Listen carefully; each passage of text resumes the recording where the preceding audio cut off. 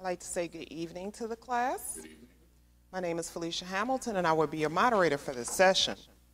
Welcome to the Institute of Divine Metaphysical Research. This is a school and not a church. Neither are we affiliated with any religious organization. This school is a nonprofit, non-denominational, religious and scientific research organization dedicated to showing proof of the existence of Yahweh, our Elohim, and the operation of his eternal purpose operating throughout eternity to this present day. This school was established as a result of a divine vision and revelation given to our founder, Dr. Henry Clifford Kinley, in the state of Ohio in the year 1931. We were incorporated in the state of California in the year 1958. We hold classes in the United States, Canada, and certain other foreign countries. The Southfield branch was established in the year 1997. At this time, I would like to introduce you to the president of the Southfield branch, Dr. Marvin Lewis. Our vice president is Dr. Edward Ewell, and our dean is Dr. Eugene Brazil. In this school, we use the true, correct, and original name and title of the Father, the Word or Son, and the Holy Spirit, which are contained in the original Hebrew text. The true name of the Heavenly Father is Yahweh. It has been improperly substituted by Lord. The true title of the Word or Son is Elohim. It has been improperly substituted by God. The name of the Holy Spirit manifested in or out of a physical body is Yahshua. It has been erroneously substituted by Jesus Christ. Lord and God are titles and not names. The Apostle Paul, filled with the Holy Spirit, tells us in 1 Corinthians 8:5 that there are Lord's many and God's many. But we now know that each Lord must have a name, and each God must have a name also. Elohim, Elohim is a title, but unlike Lord and God, Elohim is a divine title. That means Elohim is the title our Creator chose for himself. Jesus is a name, but it is an erroneous name. A minor investigation on your part in a good dictionary or encyclopedia would prove that neither the Greek language, the Hebrew language, nor the Latin language had any characters or letters in their alphabet that would produce the sound that is made by this letter J. Neither was there a letter J in the English language until some 1,400 years after the Messiah's death. Therefore, such names as Jesus and Jehovah are impossible renderings of the true and correct name of our Father and his Son. Christ is a title, just like Lord and God.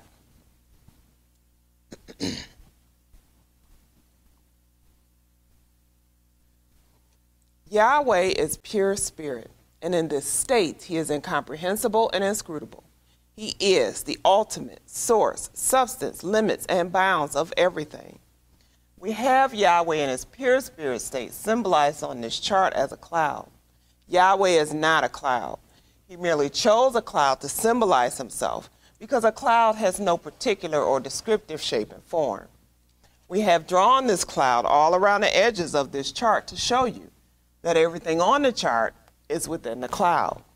In like manner, everything in the universe abides within the pure spirit state of Yahweh. Yahweh, knowing that man could not perceive of him in this pure spirit state, took on shape and took on form right within himself as Elohim. This is the Word or Son, a super incorporeal being, that is, having the shape and form of a man, but without flesh and blood. This form can only be seen in divine visions and understood in divine revelation.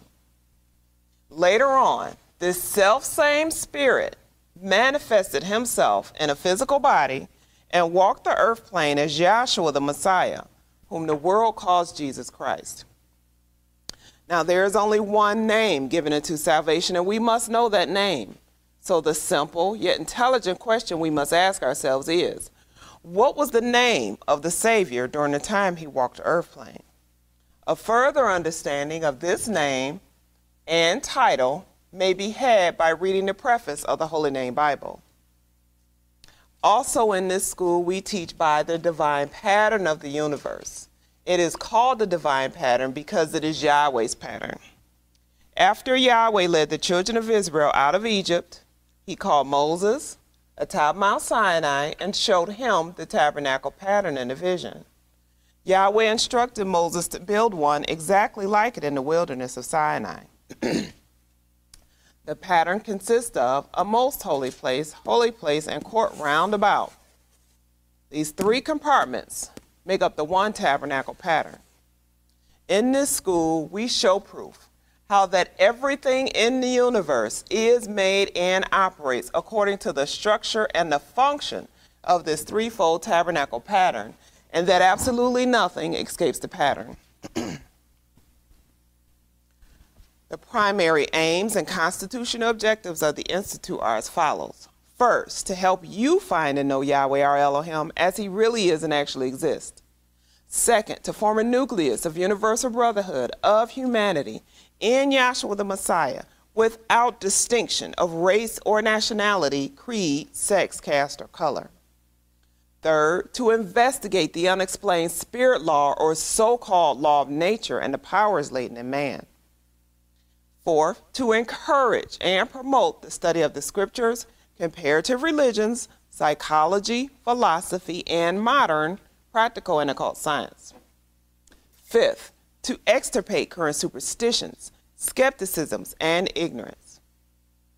Sixth, to learn, know, and understand the operation of Yahweh's eternal purpose operating throughout eternity through the dispensations and ages.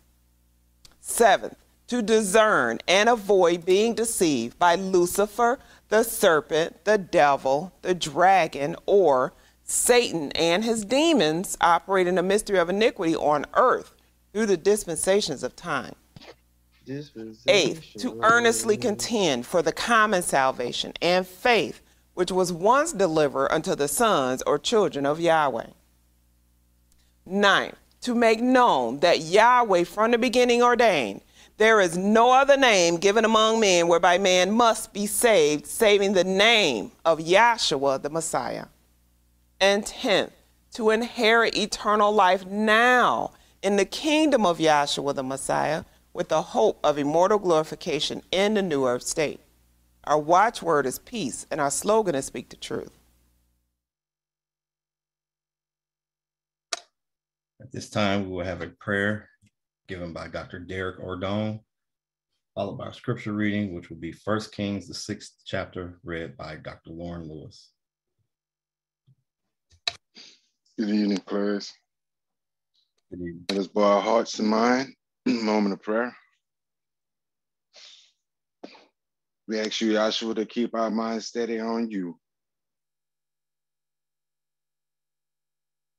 Through all the things that's happening in the world, Father, that we have something that we have that's concrete, that's sure, that's certain, knowing that we can stand on it, we can stand in it.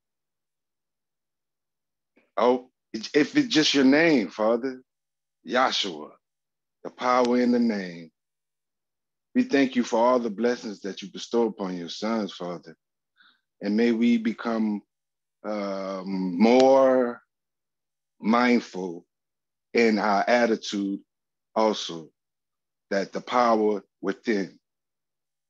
These blessings we ask in Yahshua's son's name, and let's all say, hallelujah. Hallelujah. Hallelujah. I'd like to say good evening to the class. And I'll be reading out of the King James Version, substituting the true names where appropriate. That is 1 Kings, the 6th chapter. And it came to pass in the 480th year, after the children of Israel were come out of the land of Egypt, in the 4th year of Solomon's reign over Israel, in the month Ziph, which is the 2nd month, that he began to build the house of Yahweh. And the house which King Solomon built for Yahweh, the length thereof was 80 cubits, and the breadth thereof 20 cubits, and the height thereof 30 cubits. And the porch before the temple of the house, 20 cubits, was the length thereof, according to the breadth of the house, and 10 cubits was the breadth thereof before the house. And for the house he made windows of narrow lights. And against the wall of the house he built chambers round about, against the walls of the house round about, both of the temple and of the oracle. And he made chambers round about. The nethermost chamber was 5 cubits broad, and the middle was 6 cubits broad, and the third was 7 cubits broad. For without, in the wall of the house, he made narrow rests round about, that the beams should not be fastened in the walls of the house. And the house, when it was in building, was built of stone made ready before it was brought thither. And so that there was neither hammer nor axe, nor any tool of iron heard in the house while it was in building. The door for the middle chamber was in the right side of the house, and they went up with winding stairs into the middle chamber, and out of the middle into the third. So he built the house and finished it, and covered the house with beams and boards of cedar. And then he built chambers against all the house, 5 cubits high, and they rested on the house with timber of cedar.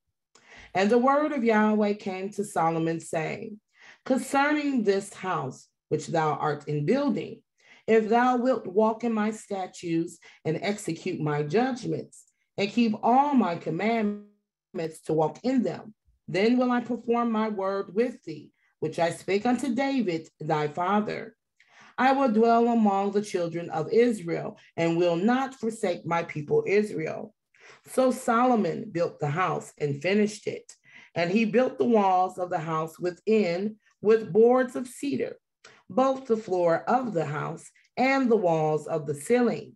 And he covered them on the inside with wood, and covered the floor of the house with the planks of fir. And he built 20 cubits on the sides of the house, both the floor and the walls with boards of cedar. He even built them from it within, even from the oracle, even for the most holy place. And the house that is the temple before it was 40 cubits long. And the cedar of the house within was carved with knops and open flowers. All was cedar. There was no stone seen. And the oracle he prepared in the house within, to set there the ark of the covenant of Yahweh. And the oracle in the forepart was 20 cubits in length, and 20 cubits in breadth, and 20 cubits in the height thereof. And he overlaid it with pure gold, and so covered the altar, which was of cedar. So Solomon overlaid the house within with pure gold, and he made a partition by the chains of gold before the oracle, and he overlaid it with gold. And the whole house he overlaid with gold until he had finished all the house. Also the whole altar that was by the oracle he overlaid with gold. And within the oracle he made 2 cherubims of olive tree, each 10 cubits high. And 5 cubits was the one wing of the cherubim, and 5 cubits the other wing of the cherubim, from the uttermost part of the one wing unto the uttermost part of the other were 10 cubits. And the other cherubim was 10 cubits. Both the cherubims were of one measure and one size. The height of one cherub was 10 cubits, and so was it of the other cherub. And he set the cherubims within the inner house, and they stretched forth the wings of the cherubims, so that the wings of the one touched the one wall, and the wing of the other cherub touched the other wall. And their wings touched one another in the midst of the house. And he overlaid the cherubims with gold. And he carved all the walls of the house round about with carved figures of cherubims and palm trees and open flowers within and without. And the floor of the house he overlaid with gold within and without. And for the entering of the oracle he made doors of olive tree. The lintel and side posts were a 5th part of the wall.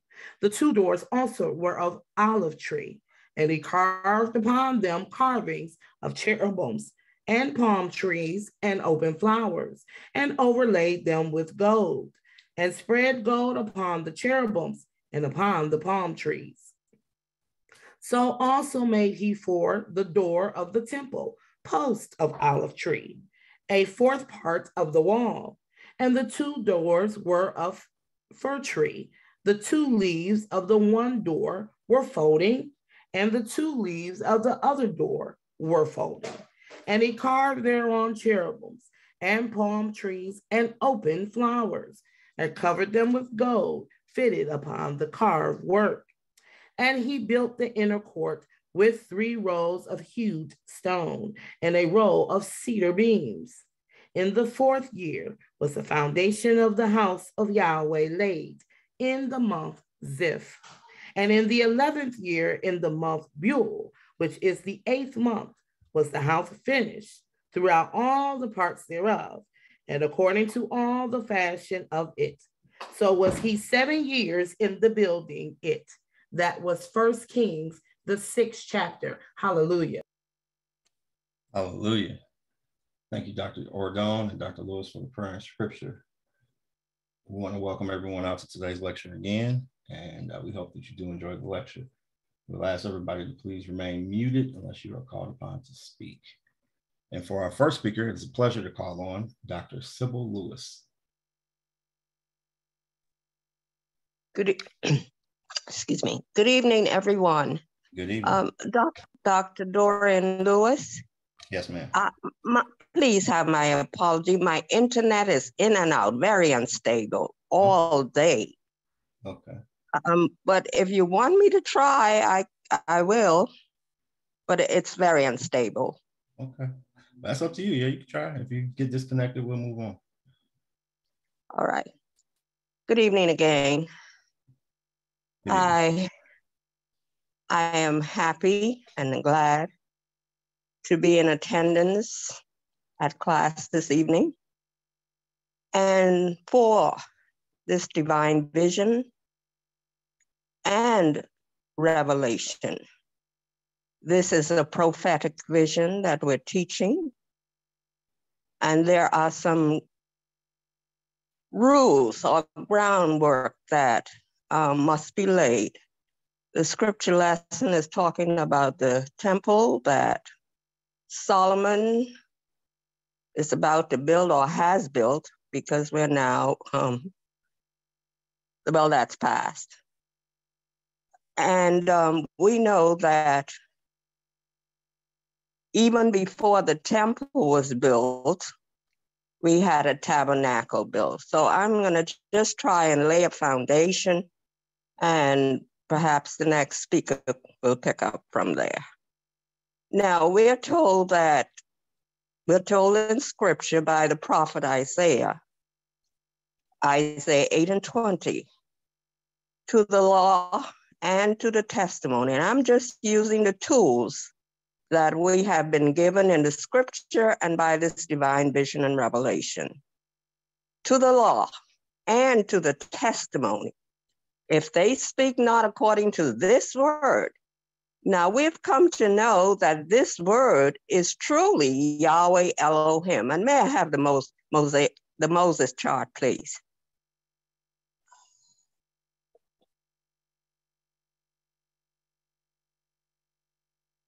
Can you hear me? Yeah, can you see this up? Might take a while with your connection. Yes, okay. This Moses chart, we're talking about if they don't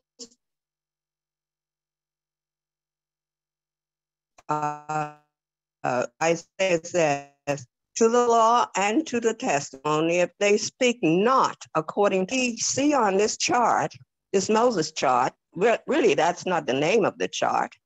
The name of the chart is really the archetype pattern or the original pattern of the universe. Now on this chart, we see that Yahweh, in his pure spirit state, which he is inscrutable, incomprehensible, indiscernible. Now, these are words that we didn't come up with. This vision dictates it. Now, we see that we cannot understand Yahweh in that state. So what he did was he took on a shapen form or transmuted into that state, into that shapen form known as Yahweh Elohim. Now, this is the word or son, a super incorporeal being, you see. And we see that the word of Yahweh, and words have explanations. So he Yahweh Elohim, and that still is Yahweh, you see. But he's in a manifestation. See, there are three states, as we have been told, of Yahweh. Yahweh in its pure spirit state, Yahweh taking on shape and form, that's Elohim, Yahweh.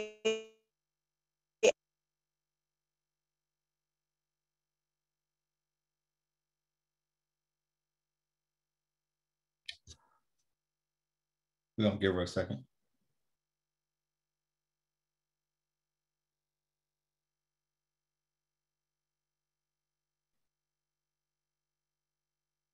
Elohim.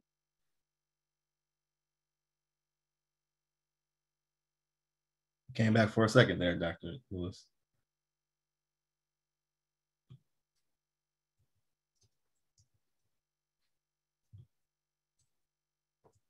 All right. Okay. Yeah, she just dropped off. Okay, so she said that she had a bad connection, so, but I enjoyed what we heard. And thank you very much, Dr. Lewis. When you get back online. Oh, there she is. You can try again, Dr. Lewis, if you want to. If not, we'll just move on. All right. We'll move on. Thank you again, Dr. Sybil Lewis. And for our next speaker, it's a pleasure to call on Dr. Derek Ordone. Hello, how you doing? Good evening. Good evening. It's a pleasure to have anything to speak about the Creator in truth, in reality, because prior to that, we were in pure darkness. Nothing that we ever thought about was correct. It took this divine vision given to our founder, Henry Clifford Kinley, in the year 1931. And what's so astounding about that is that Yahweh always spoke to man through a vision. If you get Exodus 24:9, he spoke to the word, he was seen and he spoke in Jeremiah, Isaiah. The word came to Isaiah, the word came to Jeremiah, and that's what the previous speaker was talking about. They were talking about the word Elohim. Yahweh Elohim is the word. But get Exodus 24:9. Exodus 24:9. Then went up Moses and Aaron, Nadab and Abihu, and 70 of the elders of Israel. And they saw the Elohim of Israel. And there was under his feet, Go ahead, as it were a paved work of a sapphire stone. So can somebody circle what they're seeing on the chart? Yeah, just for somebody else that may not know what we're talking about. Go ahead, continue, reader.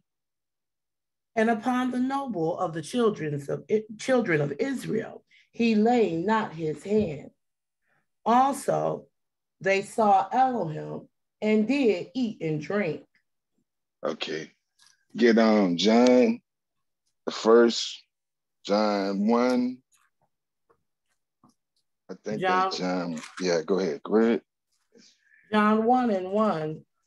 In the beginning was the Word. See, that's what this, I'm sorry. No, I'm sorry, Lauren. But that's saying in the beginning was the Word. So right there, when you're looking at this vision right here, you can see it's like in the beginning of, before you even start seeing the creation come into existence, which he's showing you that he is the pattern to all creation.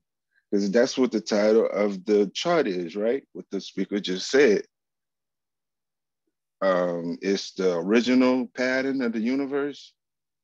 Yahweh Elohim is, yeah, the archetype, original pattern of the universe. So basically, this is how all things are made. Now it's in a certain structure in which he designed himself, or he manifests. He's already pure spirit. Yeah, he calm down.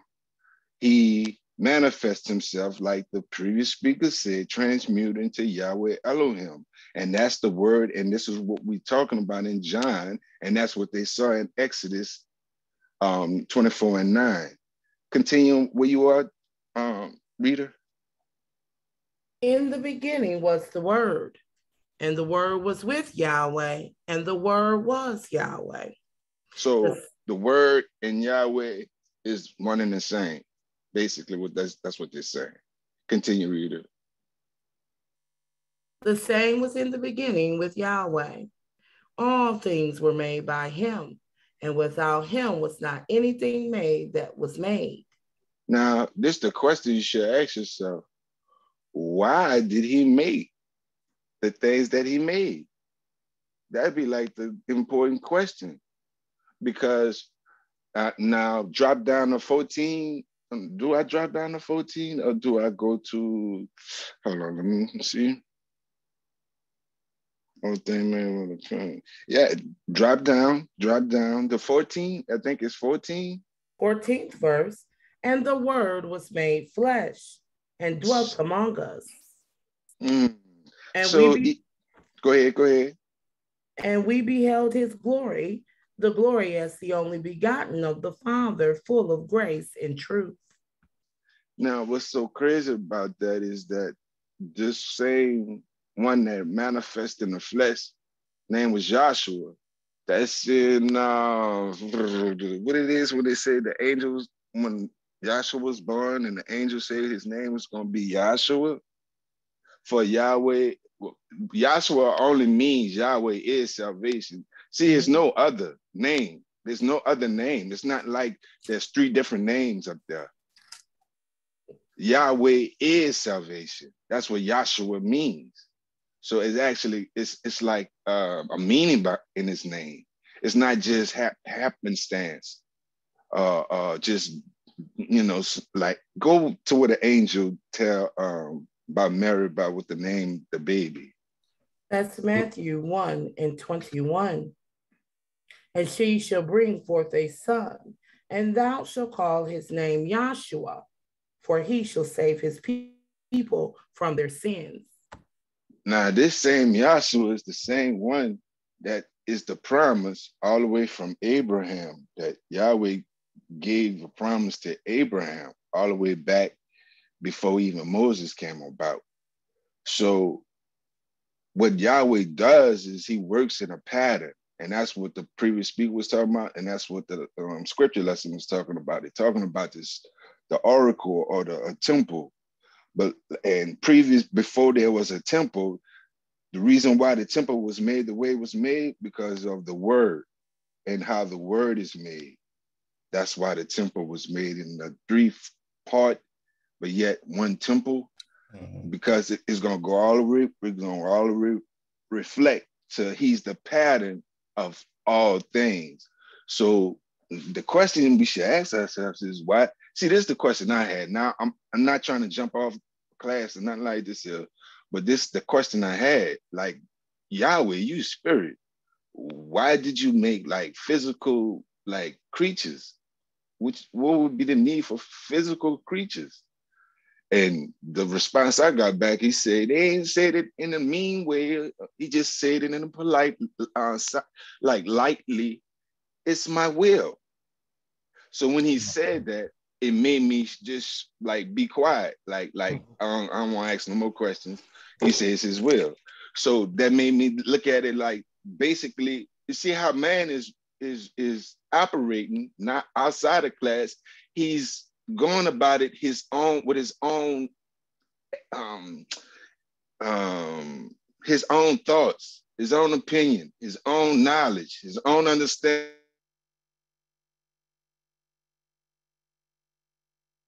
Knowledge. But in order to even know your creator, you must worship him in spirit and truth.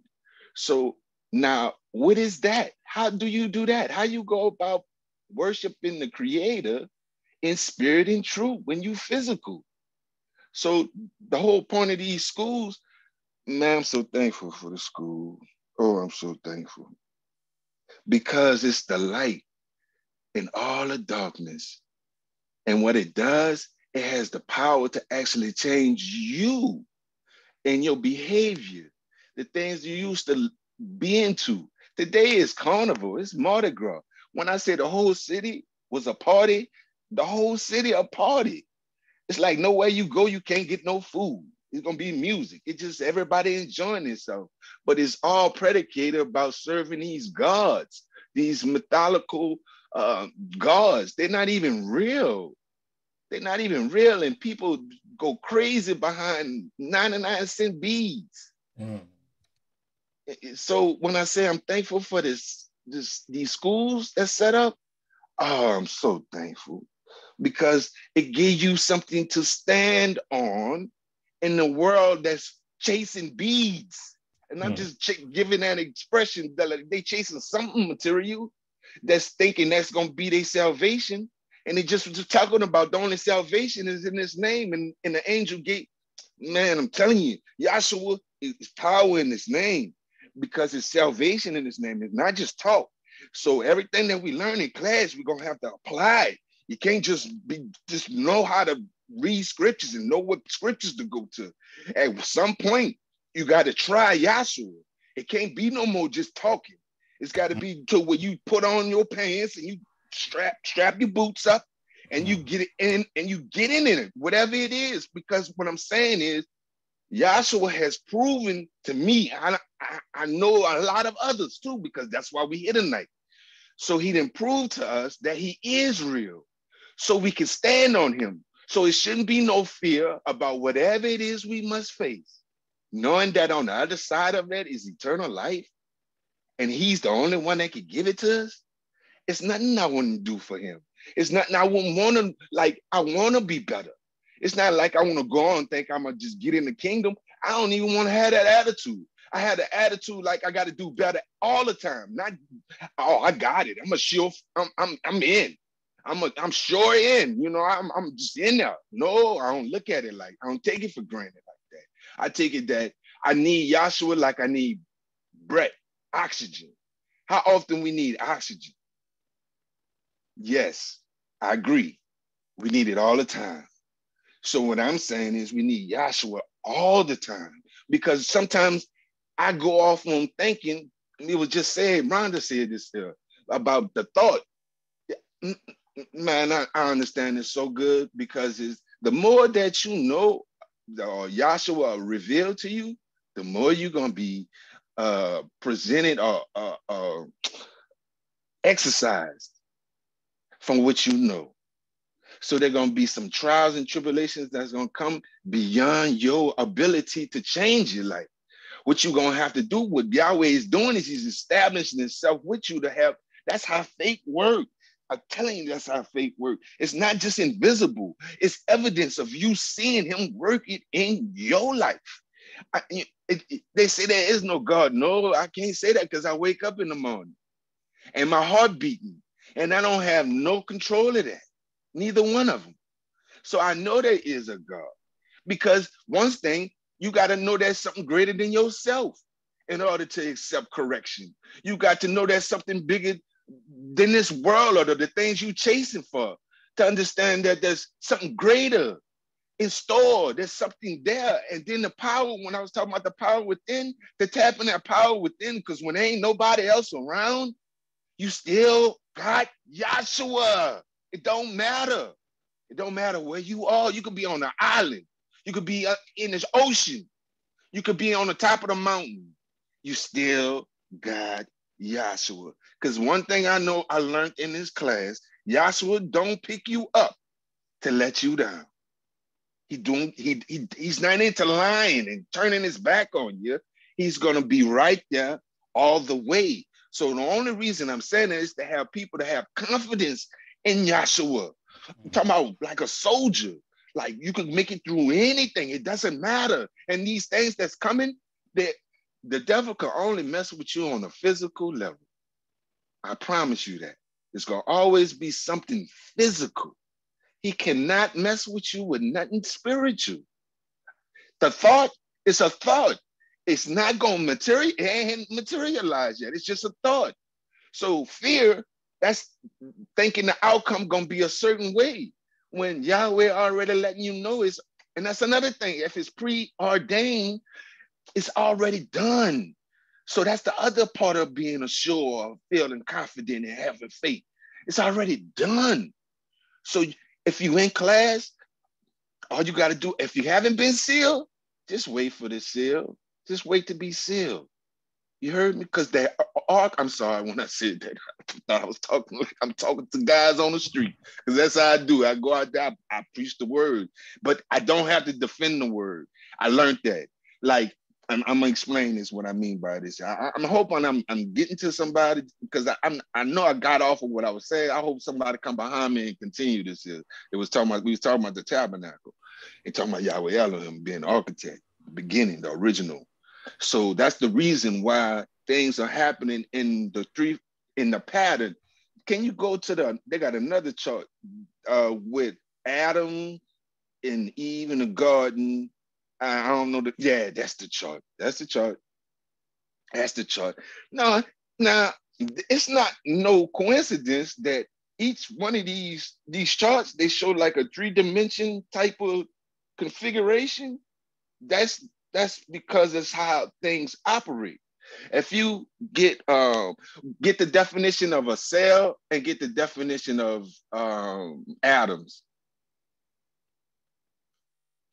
because that's the basic building blocks of all things, like matter with matter. I think that's atoms. And with, I think that's right. I might be wrong, but I know I could be corrected because we're about to look it up. Cell.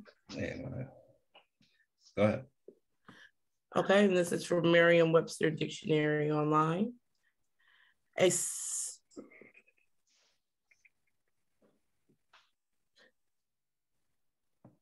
Yeah. Yeah, I am. This is, I was looking at the definition. I don't know if I. But it was like iPhones and Nokias. Yeah, it and gives. Stuff. So the first definition for cell, this is cell as a noun, a small religious house dependent on a monastery or covenant. Look up cell one-room biology. So you want, that's what I was asking. I don't know. All right, so cell biology, Y, is the smallest structural and functional unit of an organism, typically microscopic and consisting of cytoplasm and nucleus enclosed in a membrane. Microscopic. All right, because it got kind of complicated, like with those big words, and I just want to keep it simple. I would think we got a chart with the cell, and it showed the structure of a cell, how it's just threefold, but yet it's one cell. This is good right here.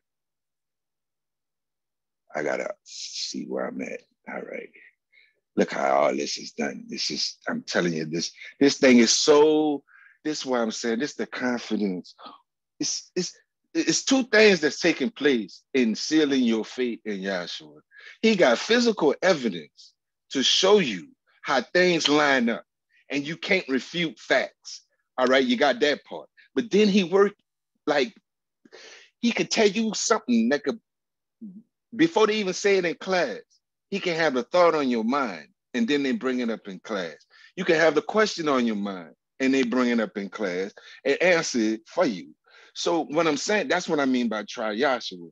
It's like, it's just more than just academics. It's more than just knowing, it's just more than that. It's just more than that. I'm telling you about a cell, but it's all the things that we learn, physical things we learn, is a Romans 1:19 and 20. It's pointing to Yahshua.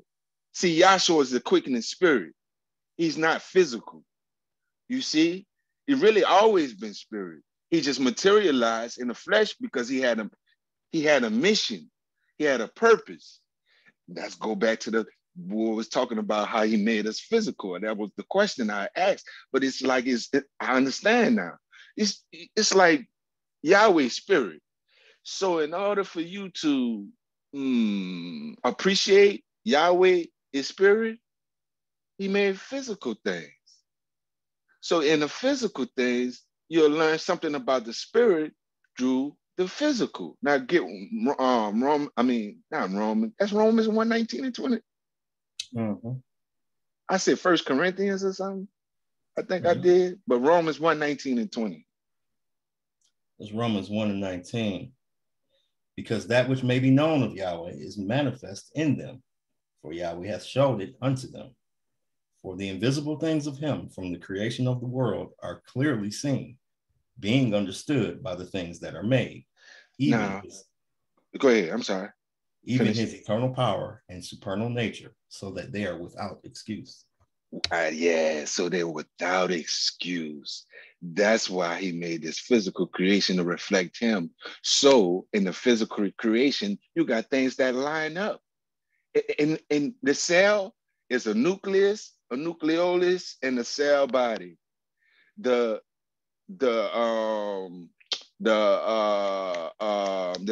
atom is the proton, neutron, and electron that go around about.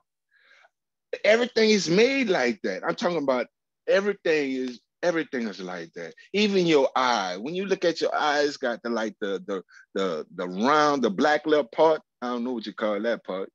And then they got the retina, and then they got like the outside of the eye. There's 3 parts, but yet one eye. The egg. I'm gonna just keep it simple. The egg is the yolk, the white, and the shell. This is the reason why that's like that, because Yahweh is the Father, he's the Word of Son, and he's the Holy Spirit. That's why it's like that. You see? And that is what he's trying to show us, because God is invisible. The Father Yahweh is invisible, in which he cannot be seen, scrutinized. The previous speaker was talking about that. There's no kind of way you can comprehend him in that state. He has to break himself down. And in breaking himself down, I found out what love is. You see, this is what I found out about class. And I hope I'm not jumping off the subject, but love what made him, it's like he got a plan of salvation. Every state that he did, whatever he did, it was a way of salvation. It wasn't like he was trying to hurt us. It was like he was basically setting things up for a later date. Like it's like, oh man, how to explain that? He was just setting it up. So at a point, he was going to have to come in a physical fleshly body to be sacrificed. And if you look back, all the way back when I was talking about Moses was told to build a tabernacle, just like Solomon with the temple. It really started with David, right? And Solomon is the son of King David, right? Mm-hmm. Okay. because I be learning as I go to that class. Bear with me too. The reason why I say that is just certain things I just want to make sure, because I don't want to say something and I ain't correct on the flow. So I'm always looking to be corrected as I speak instead of thinking I got it right, because that's what I learned about class too. You got to give room to be wrong. If you give room for error on your part, well, you got a chance to be corrected. But if you don't give no room for error on your part and you think you right, that go back to what I was talking about earlier about being right and defending this gospel and being right against somebody that don't know. You don't have to be right in it. What I found out is whatever you know, you know. Now, what makes an argument is when two people trying to voice that they're right. So if you be quiet and just like you know what, you could be right, man. I ain't gonna even argue with that, and leave that alone, because you don't have to be right in the conversation and with that person. And what I mean by that is that if you know you right within yourself and what you telling them, and you did your research, and you telling somebody else to do their research, and no matter what you telling them, they're not whatever. That's the other part I was talking about appreciating Yahshua in spirit, is that he gives us fleshly, physical things to go through to show some kind of comparison into what he really trying to show us. So the love part, what I was talking about, the love is that I understand that love came down. So if love could come all the way down from his high state, how can I not come down in whatever I think is right, or whatever how I feel about a certain thing? I can come down, or even like, you know, when I say this, I mean this here. It's like a person that you've been talking to about the gospel, they don't accept it. And you painstakingly, you just keep on talking and like, I don't see how they can't get it. Don't get upset. It's gonna reflect. I see the 5-minute bell. It's gonna reflect back to being the comparison, so you can appreciate what Yahshua has given you. That's why it's the physical, because in the physical, it's going to reflect something. In other words, the only way for you to appreciate eternal life, I guess, if we go through the physical, fleshly part of this here, then we can appreciate the spirit.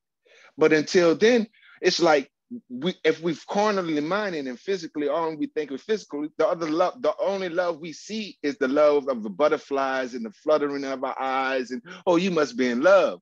But what I was talking about, the real love, and that's the reality of class, is that we get to know God in reality. We get to know the things in reality and truth.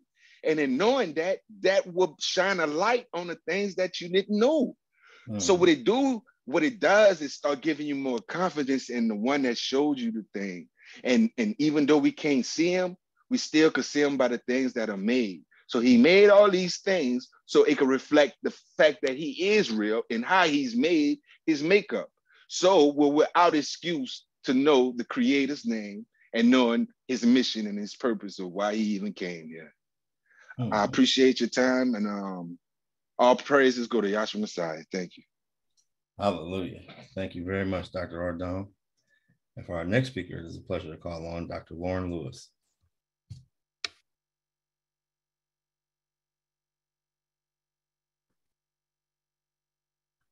I'd like to say good evening to the class. And it's an honor and pleasure to have anything to say about our Savior, Yahshua the Messiah. And this school is a direct result of a divine vision and revelation given to our founder, Dr. Henry Clifford Kinley, in the state of Ohio in the year 1931. Sorry, I'm trying to circle this. And he said that he had a divine vision from God himself, but not to believe it just because he said it, but to make him prove it until you're satisfied. I really enjoyed the words of the previous speaker. I tremendously enjoyed Sunday's class, and that's kind of what the previous speaker's testimony reminded me of. It's just kind of a continuance of Sunday's class. And we focused and talked a lot about the gift that Yahweh has given us through Yahshua the Messiah, giving us a knowledge and an understanding of this gospel as it really is, it actually exists. It is not anything that we did to earn this, but it is simply was a gift, or as it says in the scriptures, by grace are we saved through faith, and not that of our own self, but it is the gift of Yahweh. And so that was talked about Sunday, and Dr. Ongon just went through that himself, having that humbleness, or as it was mentioned on some Sunday, coming as a child. And what is it that a child has? They're innocent in mind. And that humility, Yahweh wants us to come to him that way. And I really appreciated the words that the previous speaker said, the willingness to always be corrected, because Yahweh says that, we have to be able to receive correction. If we do not, then he would consider us a bastard. We know what a bastard is. And so Yahweh is the only, Yahweh through Yahshua the Messiah is the Savior, and Yahweh is the only teacher. This is what it says there in the scriptures. If someone could get for me John 14 and 26. That's John 14 and verse 26.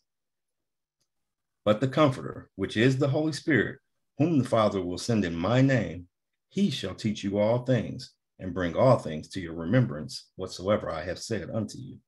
So this is here in the Bible, it's written in red letters if it's in your King James Version. And he's saying, but the Comforter, which is the Holy Spirit. Now out in the world, it's taught that the Holy Spirit is just a vital force upon you. But here we're reading that there's a comforter, and that comforter is the Holy Spirit, excuse me. Read on. But the Comforter, which is the Holy Spirit, whom the Father will send in my name, he shall teach you all things. And the Comforter, and the Comforter is being sent in a name. So he's a comforter, he's the Holy Spirit, and he's coming in the name. And we more perfectly understand what the true name of our Heavenly Father is, who the world ignorantly calls Lord. The title of Lord is Yahweh. That is his true name. There's no changing. There's no debate about that. His divine title that he chose for himself is Elohim. That's the title that he chose for himself. And the name of the Holy Spirit, that's none other than Yahweh himself, manifested in the flesh as salvation, or as it says down here at the bottom of the chart, as Yahshua in the material creation. It's none other than Yahweh stepping into a physical body as salvation. That name means Yahweh is salvation. Yahshua means Yahweh is salvation. So just like we read over there in, I believe what the last speaker got, in Matthews 1 and 21, that name was given. They didn't just choose a name like we do with our children, but the name was given that his name would be Yahshua. Why? For he shall save his people. That's what we're here for. What the ultimate goal is eternal life. So it says, but the Comforter, which is the Holy Spirit, read on. Whom the Father will send in my name, he shall teach you all things and bring all things to your remembrance whatsoever I have said unto you. Say he's going to teach you all things and bring all things to your remembrance what I've said unto you, whatsoever I've said unto you. And so what we've learned, what Yahweh has taught us over all this time, is how that he, Yahweh Elohim, is the archetype. If you can go back to the Moses chart for me, is the archetype, original pattern of the universe, and everything is patterned after him. Everything has that threefold makeup, just like the previous speaker talked about, that cell having that nucleus, nucleolus, and cell body, I believe. You see, everything is threefold. When you're dealing with matter, you got gas, liquid, silent. And you're looking at your day, you got morning, afternoon, night. Everything is threefold. We travel by land, sea, and air. Everything is threefold. Nothing escapes the pattern. Why? Because Yahweh Elohim, everything is patterned after him. He's the creator. So everything has to be threefold. We didn't learn that on our own. We weren't smart enough to come up with that. This is how smart we are. We're so dumb to say there's people out there that say that there isn't a creator at all. And that shows you how smart you are. You didn't do anything to create yourself here, and you would say that there's no creator? That's all that the earth proves, is that there is a creator. There is nothing that we do that makes our heart beat. There is nothing. My daughter and I was outside today, and she happened to look up at the tree, and she says, is that the leaf ready to come out? I said, that's the bud. What tells the tree to bud? What tells the leaves to fall? That's spirit law. That's Yahweh. Yet we want to be smart enough to say that there isn't a creator. All your trees and your branches point to the letter Y. That sunrise and that sunset, you can easily see the separation of the veil. You can easily see the colors of the blue, purple, and scarlet in that sky, in a sunset and in a sunrise. What makes the sun set? What makes the sun rise? You see, who does that? What makes your heart beat? How? I'm telling you, it's amazing. Yahweh knew he made us in our vanity. How vain you can be to think that there is no why, or to think that we all derived from monkeys, or whatever the thing is that they say. My daughter can even tell you. She says, I know what the first physical man and woman was on earth. Yahweh created Adam from the dust of the ground. And then he breathed into that inanimate. He didn't have any animation. He breathed into him the breath of life. And it says, then the man became a living soul. And how is that he became the living soul? You know, and they'll illustrate out there in the world is that he blew breath into the man. But we know more perfectly by this vision and revelation that Dr. Kinley received from the creator Yahweh himself, is that Yahweh simply stepped into the man and began to breathe.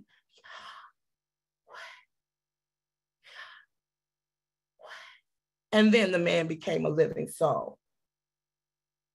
And then he went right into that man and put that man back under a deep sleep, and went right into that man's side and got the rib and the womb. And from there, he made him a woman, and says, you should be called woman because you were taken out of the man. It's such a beautiful story. Yahweh created a creation, and it is a witness all throughout the creation. Like the previous speaker talked about, why the physical things? You know, he talked about Yahweh gave him an answer, it's his will. But Yahshua also showed me just by that scripture that the previous speaker got, that we must take the natural things. That's why Yahweh set it up that way. You got to take the natural things to understand the spirit. For you to understand that Yahweh, Elohim, and Yahshua, these three are one, he'll give you something like matter, gas, liquid, and solid, showing you how these three are one. You don't have three separate. That gas in its gaseous state is invisible, like Yahweh in his pure spirit state, abstract, cannot be seen or detected with our five senses. That's Yahweh in his pure spirit state. As it says in page 50 of volume 1, he is abstraction. You can't understand him in that state. That gaseous, this is this water we're talking about. Water in its gaseous state is just like that. It's invisible. You can't comprehend it. The only reason you know that it exists is because you're alive. You're breathing. That's the only reason you know that that gas is there. It's in the air. It's what you breathe. Then Yahweh, in the process of taking on shape and form, because of the love of his offspring, remember, in pure spirit, he is, just like it says on this chart, he is substance, he is essence, he's formless, he's abstract. We could not understand him. So because of the love of his offspring, which is you and I, in the process of taking on shape and form right within himself as Elohim.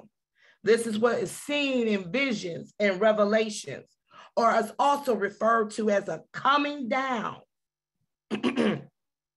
That's what he did. He came down. Isn't that what we say? Yahweh Yahweh broke himself down so that water can be broken down. It comes down into that liquid state. It's clear, just like we read over there in Exodus, when it talks about them seeing the God of Israel. They said he had a body, and it was a body of heaven in its clearness. This isn't just coincidence or happenstance. This is Yahweh proving the existence of him through the creation. That's why you have the natural and the physical, is to understand the spiritual. So that same gas that was invisible now is liquid. It can take on the shape and form of anything you put it in. That's what Yahweh Elohim did. He said he took on shape and took on form right within himself as Elohim. Elohim is the word or son. When they say back there in the scriptures, and the word came unto me saying, that's what they're talking about. Yahweh Elohim in this Elohistic form, coming unto the patriarchs and the prophets in visions and in revelations.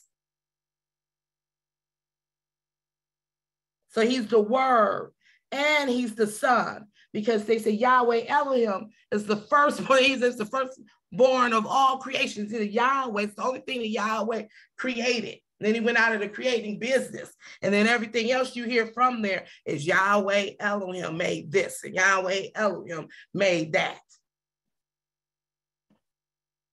Then later on manifests in the flesh as the physical form of Yahweh, not God sending his little boy down to do a job, but it's Yahweh himself being manifested in a physical body, in the likeness of sinful flesh.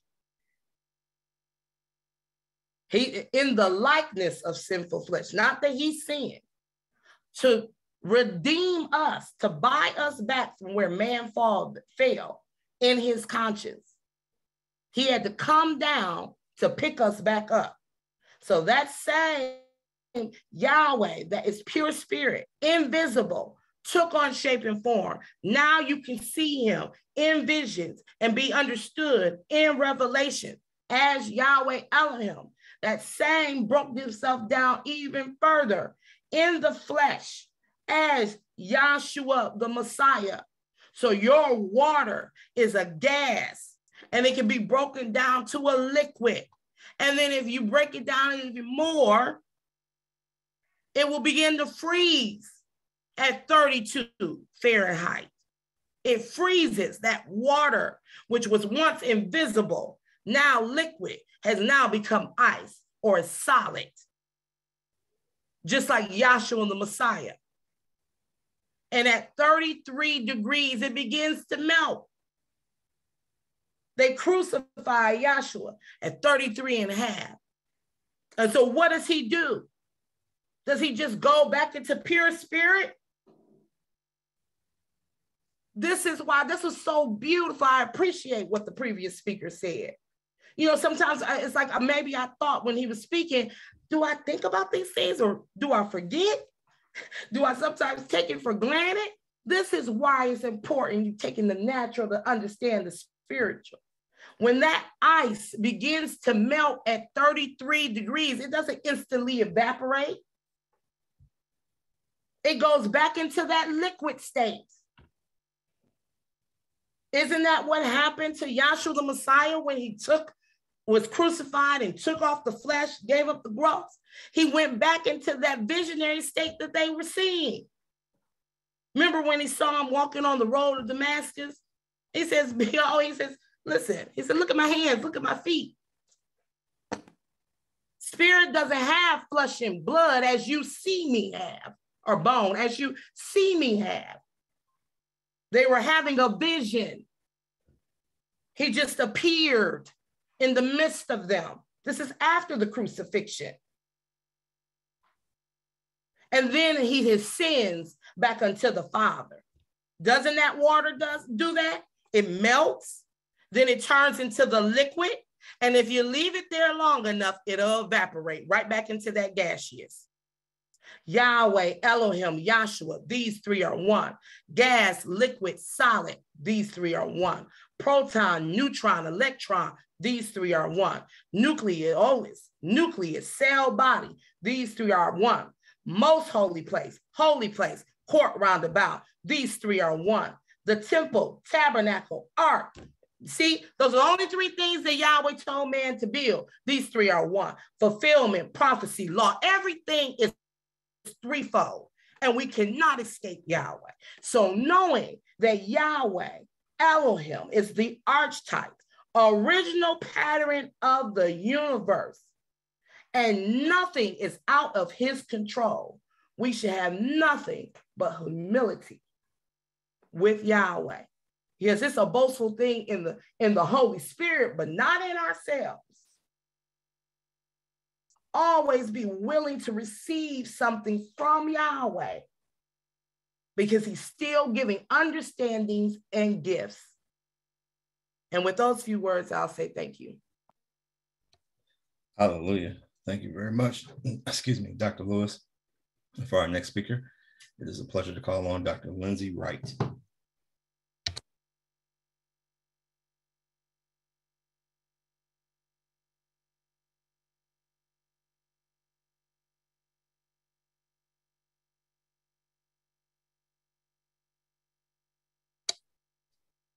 Dr. Lindsay Wright.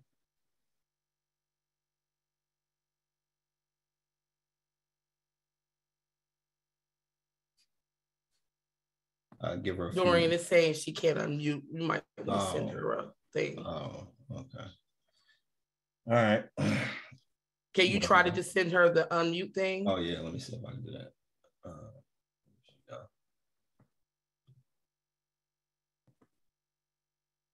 I just sent it, Lindsay.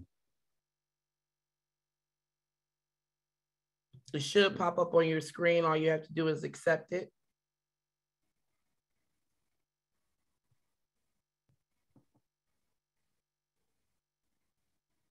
All right. Well, I am the next speaker.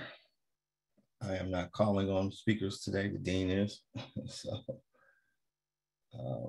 I've enjoyed class today, and always enjoy class. And thankful to Yahshua. He still sees fit to cause me to come to class, and he still is, as previous vessel said, revealing things and cleaning things out of my mind that are incorrect, and changing me. So, and that's really what this gospel is about. I was thinking Sunday's class, really, as Derek talked about before, I talked about today, you know, you'll come to class and hear things that Yahweh's been telling you in your own conscience. And that, I mean, that's nothing new for most of us, you know, but it's always this thrilling feeling when Yahweh does that, because the things that we're talking about Sunday were things that were definitely on my heart, my mind, and today as well. And the things that we were talking about, I appreciated what Dr. Ordon said about like really seeing this, seeing what we are we have so graciously been allowed to come and listen to, and Yahweh has given us some kind of understanding about this. Don't take that for granted. The things that Yahweh has caused you yourself to understand. You understand? Don't take that for granted, whatever it is, because all of it is by revelation of Yahweh. It is not through intellectual endeavor. It is not through emotional, if you just feel strong enough and believe hard enough. It's not that. You can come and you can learn this gospel or learn these principles and learn stuff that's on these charts all you want to. But if Yahweh doesn't give you the revelation of the spiritual meaning of these things, you will take it and do what the carnal mind always does, which is to try to glorify yourself with it, to try to use it to your own advantage. And I'll speak for myself. I know I've had experience with that. You try to run off and take something Yahweh showing you and use it to glorify yourself, and Yahweh will smack you down hard for that. But what I'm trying to say is that if we understand anything, it is the mercy of Yahweh that has allowed us to understand it. If you can get me, I don't know what the scripture is, but where it talks about the natural man can't receive these things.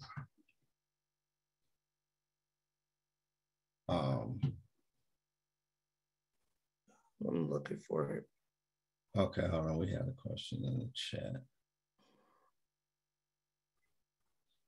Okay, well, yeah, I guess we'll go there. Go ahead and get that real quick, and then we're gonna try to work with this. I think maybe 1 Corinthians 2 and 14. We can try. That's it. Okay, 1 Corinthians 2 and 14. Excuse me. 1 Corinthians 2 and 14. But the natural man receiveth not the things of the Spirit of Yahweh, for they are foolishness unto him. Neither can he know them, because they are spiritually discerned. Want me to continue on? Yeah, please. But he that is spiritually judgeth all things, yet he himself is judged of no man.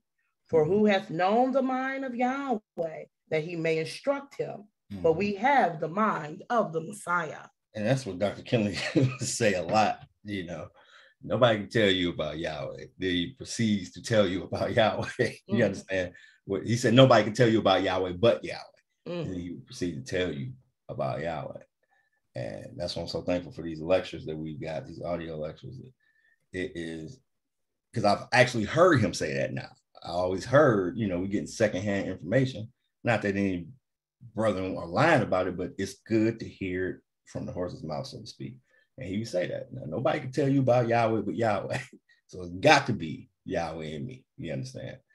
And so those are the things. I see Jarnice had a question in the chat, and I really can't take it that far, but she asked, does that mean that everybody that saw Yahshua after the resurrection saw him in a vision? So we can get a couple of those scriptures, get the road to Emmaus, get the where he was in the house, where they were all gathered in the house, and we'll see. So the short answer is yes. Yahshua, as the previous speaker went through. So Yahweh makes this round trip, and that's really the whole thing. Yahweh, his purpose overturns and overturns and overturns. He's making a round trip, and everything in this universe testifies to that. This changing of states, going from one state to another and returning back. So Yahweh, the previous speaker just went through it. Yahweh began in his pure spirit state. That's his high and lofty state, the most immaculate state, pure and undefiled. Yahweh begins as pure spirit. He then moves and takes on this shape and form. These 9 divine attributes come into a set shape and form as Yahweh Elohim, same Yahweh. Then he takes on shape and form as the material creation, and also comes into the flesh as Yahshua the Messiah. You understand? So just as we looked at water, she talked about water. It takes that round trip. It goes from a gas, and it's all based on the temperature. It's a condescending, and just that's why that's proof that Yahweh moving from pure spirit into shape and form is a coming down. Understand? It's a coming down. Just as with H2O, it's a coming. The temperature has to cool. That's what causes this reaction. So the temperature cools enough, the H2O that's in the gaseous state in the atmosphere will begin to condensate, and we call it condensation, right? And so it turns to a liquid. Then you cool it down more, it will freeze and become a solid or ice. As she said, you leave the ice out on the counter, when the temperature begins to rise, the ice will go back to the liquid state. And so, and eventually, if you leave it out long enough, it will evaporate and go back to that gaseous state, which is likened to pure spirit, or is a type of pure spirit. So Yahshua, Yahweh, takes on shape, starts in pure spirit. He takes on the shape and form as Yahweh Elohim and creates the entire creation. He purposed from the beginning, you understand, before he created anything, that he would come into a physical body, into and be made like unto sinful flesh, made like unto sinful flesh. Not that he was sinful flesh. That was a specially prepared body. He purposed that before he created anything. This is, as previous speakers talked about, this is Yahweh's purpose. You understand? He had it set up before you and I came around. And we come in asking questions. Well, why are you doing it like this, Yahweh? You know what I'm saying? Ain't got nothing to do with you as far as that. Like, you know, there's another lecture where Dr. Kinley said, anyway, he talks about how you're not going to change Yahweh's purpose. You understand? Yahweh's purpose will be carried out, is being carried out, has been carried out. And us not liking it ain't changing. You see, so what we need to do is learn about it. So that was just a little side. I wasn't speaking to anybody. But Yahweh, so he purposed that he would take move from this pure spirit state in the shape of form and come down into the specially prepared body and be born through the loins of the Virgin Mary. He purposed that. He purposed that he would begin his ministry at 30 years of age and do all the things and fulfill the scriptures that he did in his lifetime. He purposed that he would die on this cross, that he would be crucified. You understand? And so get the scripture first, get the one about him raising the quickening spirit, and then we'll go to the other ones. So now this is, you know, this is what Yahweh revealed to Dr. Kinley through the vision. But what we're saying, because I remember having this debate with somebody years ago, and I didn't know how to explain it. You know what I'm saying? I did not know how to explain it. But through the vision, Yahweh showed, because the world teaches that Yahshua, when he resurrected a physical body. That's what the world teaches. Right. He resurrected a flesh and blood man. He resurrected in that same body that was tortured and put up on a cross. Mm-hmm. You understand? That's what the world teaches. I remember this guy at my job. I'm thankful for those experiences because Yahweh used him to really show me what I didn't know. You know what I'm saying? Let me know where you get that scripture, because you know you talk to like 1 Corinthians. All right, hold on. You talk to like the, you know, when you first start learning stuff about the gospel, and then you start talking to kind of like your Christian friends, and you tell them about the name Yahweh. Most of them, a lot of them haven't heard that. And you start telling them some other stuff you know, and they haven't heard it. It's like, oh, wow, that's interesting. I didn't know that. And then they like, well, you know the Bible, you know, stuff like that. So I don't know about you guys, but personally, I got a little chip on my shoulder with that. You know, I'm like, yeah, ain't nothing. So these guys at my job, this is years ago. I've been at my job 25 years. So this is, I probably had 3 or 4 years in. And they was having this Bible meeting. It was a whole bunch of people. It was like it's what nowadays people call woke. It was like people who was into all kinds of Eastern religions and all kinds of stuff. And this one guy, you know, so they asked me to come. And I'm like, yeah, I'm about to show them some stuff. You know, they're going to be talking about Jesus, la, la, la, whatever. Man, this dude beat me up one side and down the other with all kinds of questions I couldn't answer. I had to leave my tail between my legs. Like, he's just like, well, what about this? And what about that? And I'm like, I don't know. I have to get back to you. But I'm thankful to Yahweh for that, because first of all, Yahweh said, relax. You ain't as knowledgeable as you think you are. But he used those things and forced me to go back and really study and learn what Yahweh was saying. So as Derek was saying also, it ain't about proving the gospel to nobody. Right. That's what I used to take it. It was a debate to me, proving people wrong. It ain't about that. And Dr. Kinley says that often. You don't have to prove Yahweh's existence. He already did that.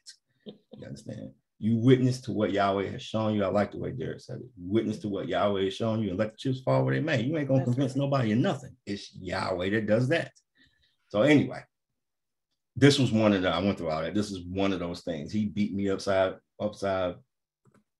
one side and down the other with this one, with the Jesus raised the physical body. So get the scripture. That is 1 Corinthians 15 and 45. Mm-hmm. And so it is written, the first man, Adam, was made a living soul. The last Adam was made a quickening spirit. Mm-hmm. So anyway, all right. So now give me some of the ones with Yahshua after his resurrection, after he's died on the cross. First, get where Mary Magdalene went to the sepulcher, please. Okay. So that sorry, I don't know where, I haven't read these in a while, but I know they're in there. Look at John, the 20th chapter. As well as Luke 24, 3-6. Okay. Right. So which one you want first? I have Luke. Whichever one, go ahead. Okay, so Luke 24, and I'll start at, I guess we can start at 24 and 1. Now upon the first day of the week, very early in the morning, they came unto the sepulchre, bringing spices, which they had prepared, and certain others with them. And they found a stone rolled away from the sepulchre, and they entered in and found not the body of the Savior, Yahshua. And it came to pass, as they were much perplexed thereabouts, behold, two men stood by them in shining garments. And as they were afraid and bowed down their faces to the earth, they said unto them, why seek ye the living among the dead? He is not here, but is risen. Remember how he spake unto you when he was yet in Galilee, saying, the Son of Man must be delivered unto the hands of sinful men and be crucified, and the third day rise again. And they remembered his words and returned from the sepulchre and told all these things unto the 11 and to all the rest. It was Mary Magdalene and Joanna and Mary, the mother of James, and other women that were with them, which told these things unto the apostles. Keep reading the next two verses. I want the next two verses. And their words seemed to them as idle tales, as they believed them not. And arose Peter and ran unto the sepulchre, and stooping down, he beheld the linen clothes laid by themselves, and departed wondering in himself at that which was come to pass. Right, so it was just the clothes in the tomb. Go ahead, Dr. Nelson, what were you going to say? It's at, Dr. Lewis, it's really at the 36th verse is where it starts with him appearing unto them. Okay, go ahead and drop down to 36. Okay. You don't want to read the Road to Emmaus part? We're going to read that next. Okay. Luke 24 and 36. And as they thus spake, Yahshua himself stood in the midst of them. That's past the Road of Emmaus part. Which I didn't know if you want. All right, well, go ahead to the Road of Emmaus. Whichever. Okay. So that's the 13th verse. And behold, two of them went the same day to a village called Emmaus, which was from Jerusalem about 80 furlongs. And they talked together of all these things which had happened. And it came to pass that while they communed together and reasoned, Yahshua himself drew near and went with them. But their eyes were holden that they should not know him. Right, now that's the key right there. Their eyes were holden that they should not know him. In other words, they were walking with this man. They did not know that was Yahshua. You understand? Go ahead. And it came to pass that while they communed together and reasoned, Yahshua himself drew near and went with them. But their eyes were holden that they should not know him. And he said unto them, what manner of communication are these, that you have one to another, as you walk and are sad? And the one of them, whose name was Cleophas, answering, said unto him, art thou only a stranger in Jerusalem, and hast not known these things which are come to pass there in these days? And he said unto them, what things? And they said unto him, concerning Yahshua of Nazareth, which was a prophet mighty in deed and word before Yahweh and all the people, and how the chief priests and the other rulers delivered him to be condemned to death and have crucified him. But we trusted that it had been he which should have redeemed Israel. And beside all this, today is the third day since these things were done. I can jot down if you like. Yeah, go ahead. I know it's a lot of reading, but just bear with us. I'm staying with this question. So go ahead. I'm going to drop down to 28. And they drew nigh unto the village whither they went, and it was made as though he would have gone further. But they constrained him, saying, abide with us, for it is toward evening, and the day is far spent. And he went in to tarry with them. And it came to pass, as he sat at meat with them, he took bread and blessed it and brake and gave to them. And their eyes were open, and they knew him, and he vanished out of their sight. Right. Now, this is, remember who we're talking about. This is Yahweh Elohim in a body, the creator in a body. So now, this Yahweh, same Yahweh, he doesn't lose any power when he took on this shape and form as Yahweh Elohim, nor did he lose any power when he came into the flesh as Yahshua Messiah. Now, they even wondered, who is this man? Who is this man that the wind and waves obey when he stilled the seas and things like that? That is the creator of heaven and earth. So even before his crucifixion, he was doing stuff like disappearing out of their sight. You understand? He just be there one moment and not there. You understand? When they come to try to kill him, or he said it wasn't my time, he just disappeared out of their sight. And that's in your Bible. So now after his resurrection, he's doing the same thing. He's disappearing out of their sight. So now we could say, well, maybe he was a physical body still, because he was doing it when he was before his crucifixion. Keep going. Go to the next one. Who's going to read? Okay, I'll drop down to the 36th verse. And as they thus spake, Yahshua himself stood in the midst of them and saith unto them, peace be unto you. So now, go up just a little bit and get what's going on. Okay, I'll start where I left off at. Yeah. And their eyes were open, and they knew him, and he vanished out of their sight. That's the 32nd verse. And they said one to another, did not our heart burn within us while he talked with us by the way, and while he opened to us the scriptures?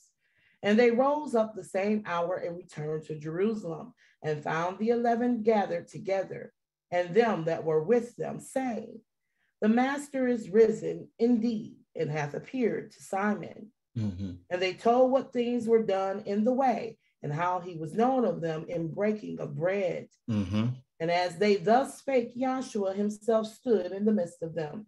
And while they were speaking. Now you read that on your own and take time to really read it.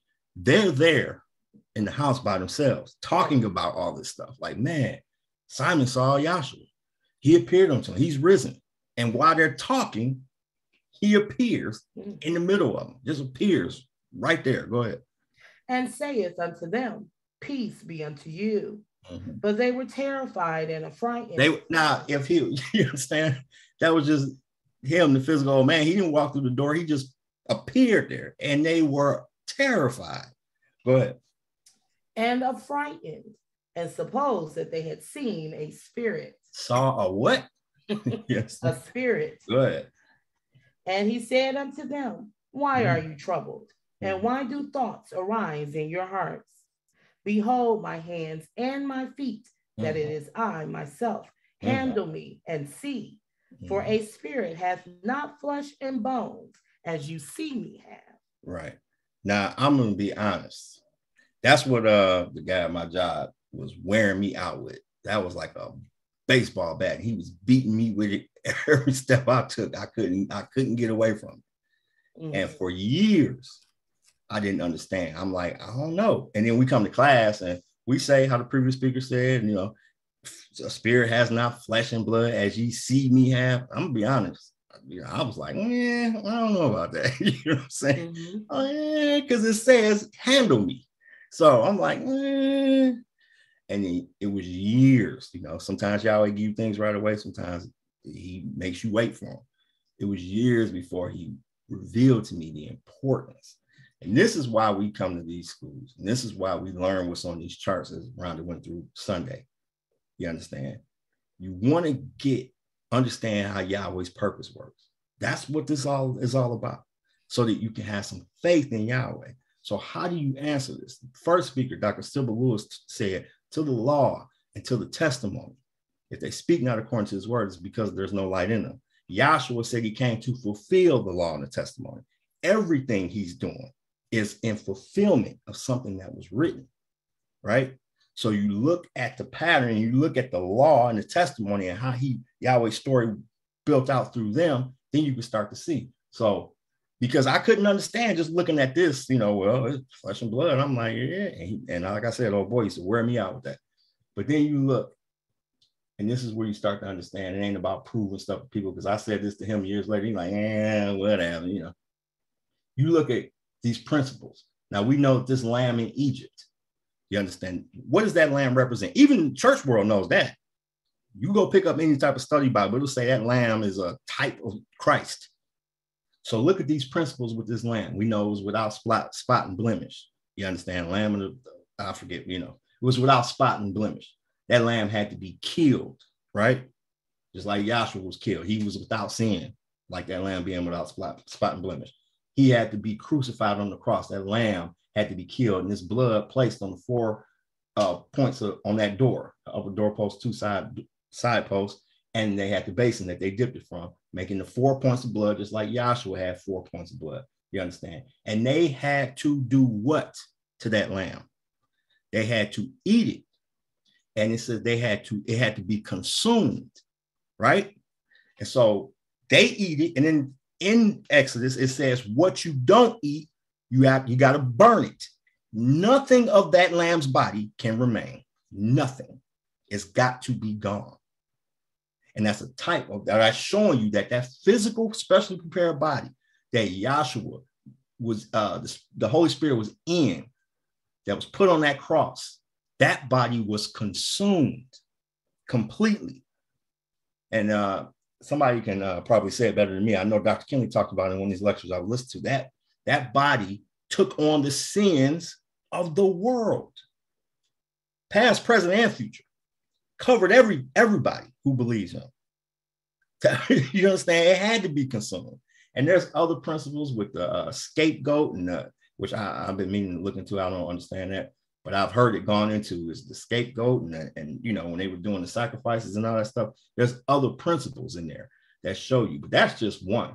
You know what I'm saying? But that body of that lamb. Now here's Yahshua, who John identifies as the Lamb of Yahweh. This lamb was totally consumed. This lamb got to be totally consumed. You understand? And that's what Yahweh used years later to make me see, like, oh, so now, if you don't understand anything about Yahweh's pattern and how he operates, and that's what this chart is about, the chart on the pattern and plan of salvation, if you don't understand that, you're not going to believe something like that. You see? So I could never get the guy at my job to see that. You understand?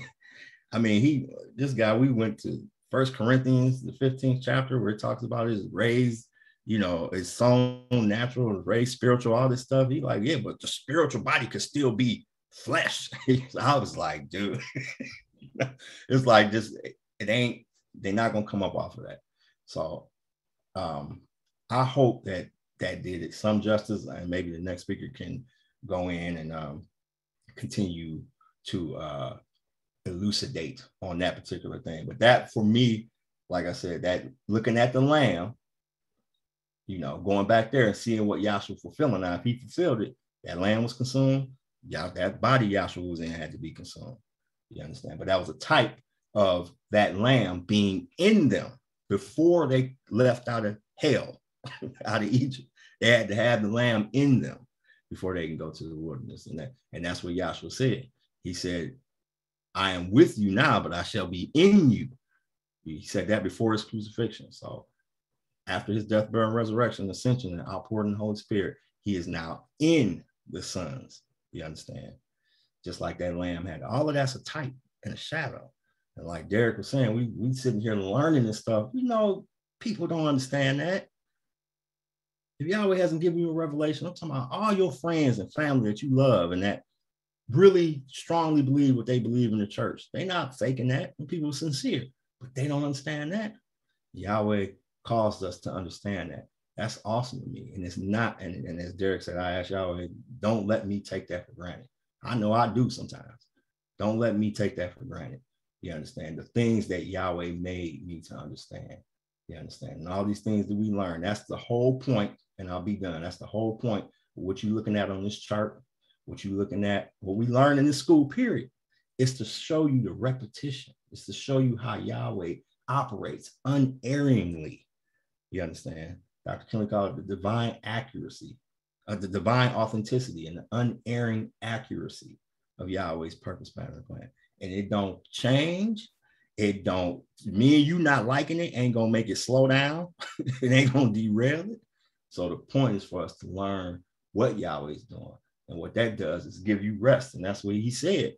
Get real quick, the is it Isaiah? Precept upon precept, or is that Jeremiah? Yep, that's in Isaiah. That's Isaiah 46 and 9. Mm-hmm. Isaiah 46 and 9. Whom shall he teach knowledge? Mm-hmm. I'm sorry. Oh, I'm on the wrong one. That's Isaiah 28 and 9. Okay. Sorry. I go to it. Go ahead. Whom shall he teach knowledge? And whom shall he make to understand doctrine? Them that are weaned from the milk and drawn from the breast. Mm-hmm. For precept must be upon precept, mm-hmm. precept upon precept, line upon line, line upon line. Now, it was the vision that Yahweh gave Dr. Henry Clifford Kinley that explained that scripture. And I mean, explained it. People who come into this school who learn this and Yahweh is giving that revelation to, you are the only people in the world who understand that scripture. Go look up some Bible commentaries about what they think that means. They ain't even close. You understand? Just look up and see what they say about what that scripture means. Because it's kind of, you know, if you don't coming from, you don't understand, you reading precept must be upon precept, precept upon precept, line upon line. What does that mean? You understand? What significance does that mean? But it's the vision. Yahweh explained it through the vision. So he said that the precept or precept is a principle. You understand? So now the principles of blood, water, spirit, blood. Go ahead, start that one over. For a precept must be upon precept. Right. So you got, and he showed it on this chart so beautiful. You got a spirit line. Let me see if I can put it on here. We all know this. I know we all know this, but these are the things as Dr. Brazil went through on Sunday. You understand? These things that, so I done heard it forever, but this is the milk, and this is what captured all of us. Something like that. Maybe it wasn't blood, water, and spirit, but it was something simple and basic. Because we all babes. You understand? Every last one of us. You understand? I don't care how much we think we know or how much Yahweh has blessed us with, we all babes. You understand? You got to start there. So he said on this chart, you got a spirit line. I'm going to try to draw it. That's not exactly. See right there where we got spirit? Mm-hmm. We just following this line all the way down. You got a water line. I'm going to try to get it here. That's way off. Oh, man. So you got the spirit line. You got the water line. You got the blood line. Following through each of these plates, you're going to see those principles. We all know this, right? So he said that precept, which is a principle, or the spirit principle, is upon the water principle. And he repeats it. Why does he say it twice like that? Because there's three principles. The spirit principle is upon or on top of the water principle. And the water principle is on top of the blood principle. You understand? The same for death, burial, and resurrection. So go ahead and read that. So precept must be upon precept. Precept upon precept. Right. Line upon line. Right. Line upon line. Right. The spirit line is upon the water line. The water line is upon the blood line. Go ahead. Here a little, And there a little. To the law a little. You understand? And to the testimony a little. Go ahead. For with stammering lips and Right. another tongue will he speak to this people. For with stammering lips, they don't. I read this commentary about that. It was just out there. It was so crazy what he was saying. But he said, for with stammering lips and another tongue will they speak to this people. So here it is. You got it right here on this truck. This chart ain't doing nothing but stammering. It's repeating. That's what stammering is. Blood, blood, blood, blood, blood, blood, water, water, water. Just repeating. Water, water, water, water. All the way down. Spirit, spirit, spirit, spirit. Just repeating. Just repeating. And we heard this. Anybody who's been in class forever, you for a while, you've heard this so many times that Yahweh just keep repeating so that at some point you and I can catch up. And that's the scripture that says, Yahweh says, I am Yahweh and I change not, lest you sons of Jacob be consumed. And Yahweh, look how slow we are. He had to take all of history for us to start catching on to something. And we still barely catching on. If he switch up the game, like some in the school was once preaching, or maybe still are preaching, you understand? We don't have a hope. You see, Yahweh, some type of trickster. He done told us this one day and then one way and then say, oh, nope, I got you. I fooled you. It really ain't like that. That ain't how Yahweh working. Nothing that he created testifies to that. You understand? For all of recorded history, that sun in that sky has done the same exact thing. For all of recorded history, the weather has pretty much worked the same. I know it's changing because of climate change, but it's still pretty much working the same. The seasons ain't stopped yet. You understand? This is all testifying to Yahweh. You understand? So it's, this to me, when I hear it gone through, I get choked up because it's the consistency. It's the ability to be able to count on something. Derek talked about that. You can't count on nothing else in this world. That's nobody right. else. Not for real. You understand? Even if people love you, they have the best intentions and want to do some things for you, they can't do everything. They That's can't right. save your soul. You understand? But seeing how Yahshua worked this, and I don't know, I asked the dean, do I have time? I got one quick testimony and I'm done, maybe 5 minutes. Because this is what's been on my heart and my mind. This, what we're talking about, this blood, water, spirit, the repetition of Yahweh's pattern and seeing, and these things that we call are simple. These things is what will change your heart and your mind and give you some confidence in Yahweh. Because for years, all my life, I had questions about this chart. I used to love it, loved it. When we was kids in class, a lot of us grew up in class, and we used to go to Ypsilanti class. And there was one speaker named Martell Greer. Y'all remember Martell? Some of y'all remember Martell. And Martell used to preach this chart up one side and down the other. And I used to listen to Martell. I'm talking about like 10, 11 years old. All we was doing in class was getting in trouble, making noise and, getting in trouble. But when Martell got up and went through this, I used to pay attention. I liked, because he had a rhythm to it. He kind of had a preacher style, but he had a rhythm. He said, blood, water, spirit. You come over here, blood, water, spirit. And he used to run through the whole chart, and I'd be enamored by it. Like, what? Okay. And so pass on, I'm talking about, I was young, 10, 11. Go on down the years. Yahweh's working with me as I'm growing up in life. You understand?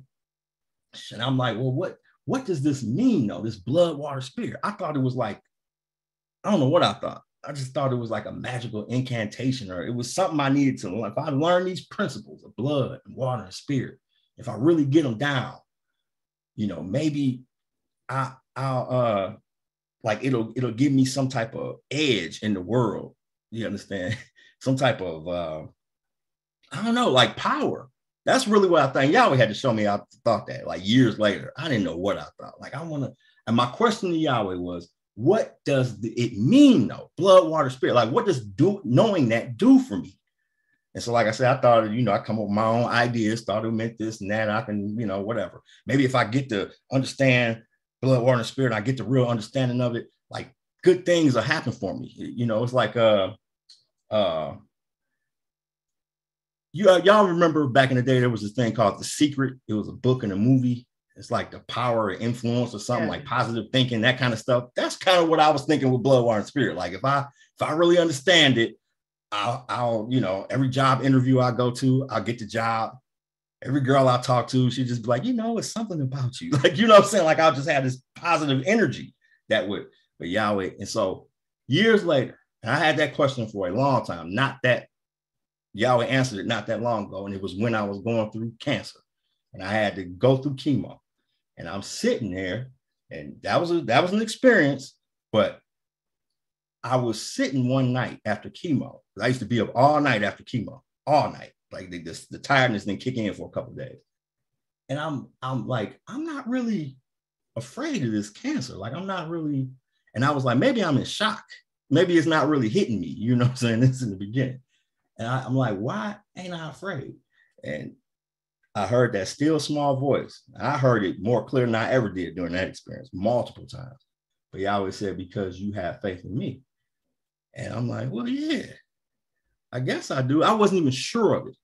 And then what he did, he started going through these principles. In my own heart and mind, you see the death, burial, and resurrection with Adam. You see that Yahshua was the salvation.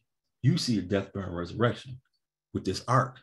That Yahshua was the ark of safety, and they were saved. Those who were in the ark are saved, just like those who were in Yahshua will be saved.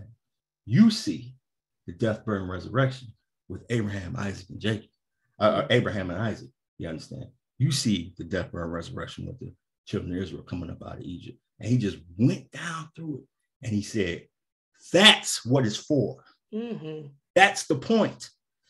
Is that you can catch on and you begin to have faith that Yahweh is working something. So you may not understand what it is, you see, and it'll stop. It don't stay on this chart. You see, you have the confidence in Yahweh that maybe I don't understand what Yahweh's doing in my life, but I know his purpose. I know his pattern. There's a death. There's a burial. There has to be a resurrection. Absolutely must be. Do you understand what I'm saying? And that blew my mind. I'm thinking it's all kinds of deep esoteric, and it is deep and esoteric. I'm just saying, you know what I mean? Just so you can have some confidence in Yahweh, real confidence. And you think about it, like Derek said, you don't run around here worrying, not about Yahweh. You may worry about how you're going to pay your bills and blah, blah, blah. You don't worry about what Yahweh doing. You don't worry about, do you worry that his name really ain't Yahweh? You ask yourself that. Do you worry that he really has a pattern that's in operation, a purpose, pattern, and plan? You don't worry about that. You don't doubt it. You don't even question it because Yahweh's proven it to you. Why? Because his purpose overturns and overturns, and he changed not, lest we be consumed. So I didn't mean to take that much time, but have faith in Yahweh. You know something about Yahweh. You did not do that on your own. You do not make yourself believe. Why do you come to class? You come into class because Yahweh put it in you. I got to go to class. I got to study about Yahshua. Don't take that for granted. Yahweh put that in you. It is a gift of Yahweh. Hallelujah. Hallelujah. And I am sorry to the next speaker because I didn't mean to do that, but our final speaker will be Dr. Lionel Van Manjou. Don't be sorry. It was beautiful. Right? It's not, I don't care whether I got 5 seconds, no seconds, or I sit down here and just listen. You can hear me okay? Yes, sir. All right. So beautiful to be here. And I tell you, if you close your eyes, listen to Derek, man, you could just feel the smile and love of this gospel coming out of him. I couldn't pick Derek out of the crowd at the bus stop or something like that, or in a stadium somewhere. But you could just feel that love dripping out of him as he's giving his testimony. It's very beautiful. Right. And you know what? People were worried about Derek a couple months ago when they had the hurricane coming up and stuff. And it's so wonderful to hear his voice and that Yahshua is carrying him like he's carrying all of us. And that's so important. You know, we may think we're alone sometimes, but you know what? Yahweh said to Elijah back there, he'd reserved 7,000 that hadn't bowed their knee to Baal, right?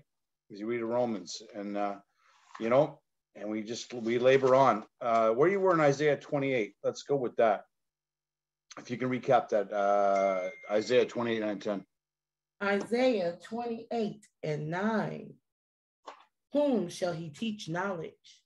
And whom shall he make to understand doctrine? Great question. Man has been wondering his whole lifetime, who's going to know all kinds of stuff, and, you know, asking questions, right? Who's going to be the next person coming through the hallway of university with their gown and cap that's going to change the world, or teach people something to live better, or what, you know? Or that's not suffice, they're going to send rockets out to go look in the galaxies and the heavens, or down in the bottom of the sea. They're looking all over the place, when at the end of the day, it's the spirit in a man that is where all of the love and beauty is. Okay, read on. Whom shall he teach knowledge? And whom shall he make to understand doctrine? Yep. Them that are weaned from the milk. And he has to make you understand that, right?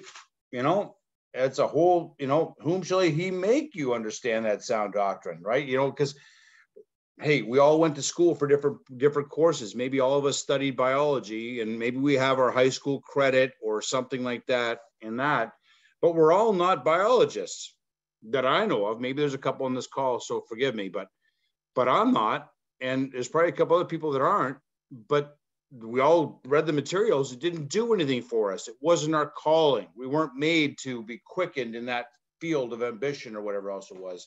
Just like this gospel went out to the world. Is everyone clamoring to come to these classes? No, because they rather the lie that they're in than the opportunity at truth, right? Even though the information was presented before them, and just like those children of Israel came out of the, you know, as you always bring them out of Egypt, you know, they saw that cloud, they saw those witnesses, they saw that Red Sea part, they saw that they were fed, their shoes weren't wearing out, they didn't need to get Louis Vuitton special shoes because they weren't wearing out, you know, whatever they had to get, right? They were provided for. Okay, verse 10. Excuse me. Yep. For precept must be upon precept, precept upon precept, line upon line, line upon line. Here a little and there a little. And that's how we learn. A little bit here, a little bit there, right? You know, it's like a one-room schoolhouse. You know, Yahshua is the teacher, and he's working, he's feeding all of his flock, and everyone has a different understanding or background or way of learning. And some people are doing people, and some people are reading people, and some people are visual people. And he's working with the creation, working with all those tools, right? Line upon line, as Dorian beautifully covered that. Okay, read on. Or with stammering lips and another tongue will he speak to this people. Yep, and he covered that, you know, stammering over and over again, repetition. And some people get tired of the repetition, right? You know, hey, I had breakfast today, lunch today, dinner today. I'm going to have it again tomorrow. I'm getting tired of it. No, I need it. And those same principles where you take the food in your mouth is like being fed in the, you know, when you break it down, your body knows what it needs and keeps what it needs and keeps some stuff for storage just in case, you know, some extra things just in case whatever. And a whole bunch of stuff disappears, right? You don't decide that grape you had or that orange you had, you're keeping all of it. You know, you may keep none of it, whatever, but it knows what it needs, and that spirit knows what you need. And that's how it's working through you, that divine spirit law. These to speak to his people in another tongue, his people, right? 12. Excuse me. Yep. To whom he said, this is the rest, wherewith you may cause the weary to rest. This is the rest. Doesn't that sound good? I'm sorry to cut you off. You know, that's the rest. That's what we're all looking for, that rest. But hang on, not everyone that's received the precept upon precept is going to be partakers of that rest. Read on. And this is the refreshing, yet they would not hear. They were presented line upon line, precept upon precept, yet they wouldn't hear. We want to be like a child and a babe, right? Once you get to be an old person, you're stubborn in your ways, right? Right. Because what you've done your whole life has worked for you to that point in time. So you stick to it. I have parents that lived through World War II as teenagers at the end, and they went through the 80s when the interest rates on mortgages were in double digits and crazy, or fuel prices were crazy, and gas stations of fuel, and some of their decision-making process were based on preservation of learning from that time and taking that stuff forward, okay?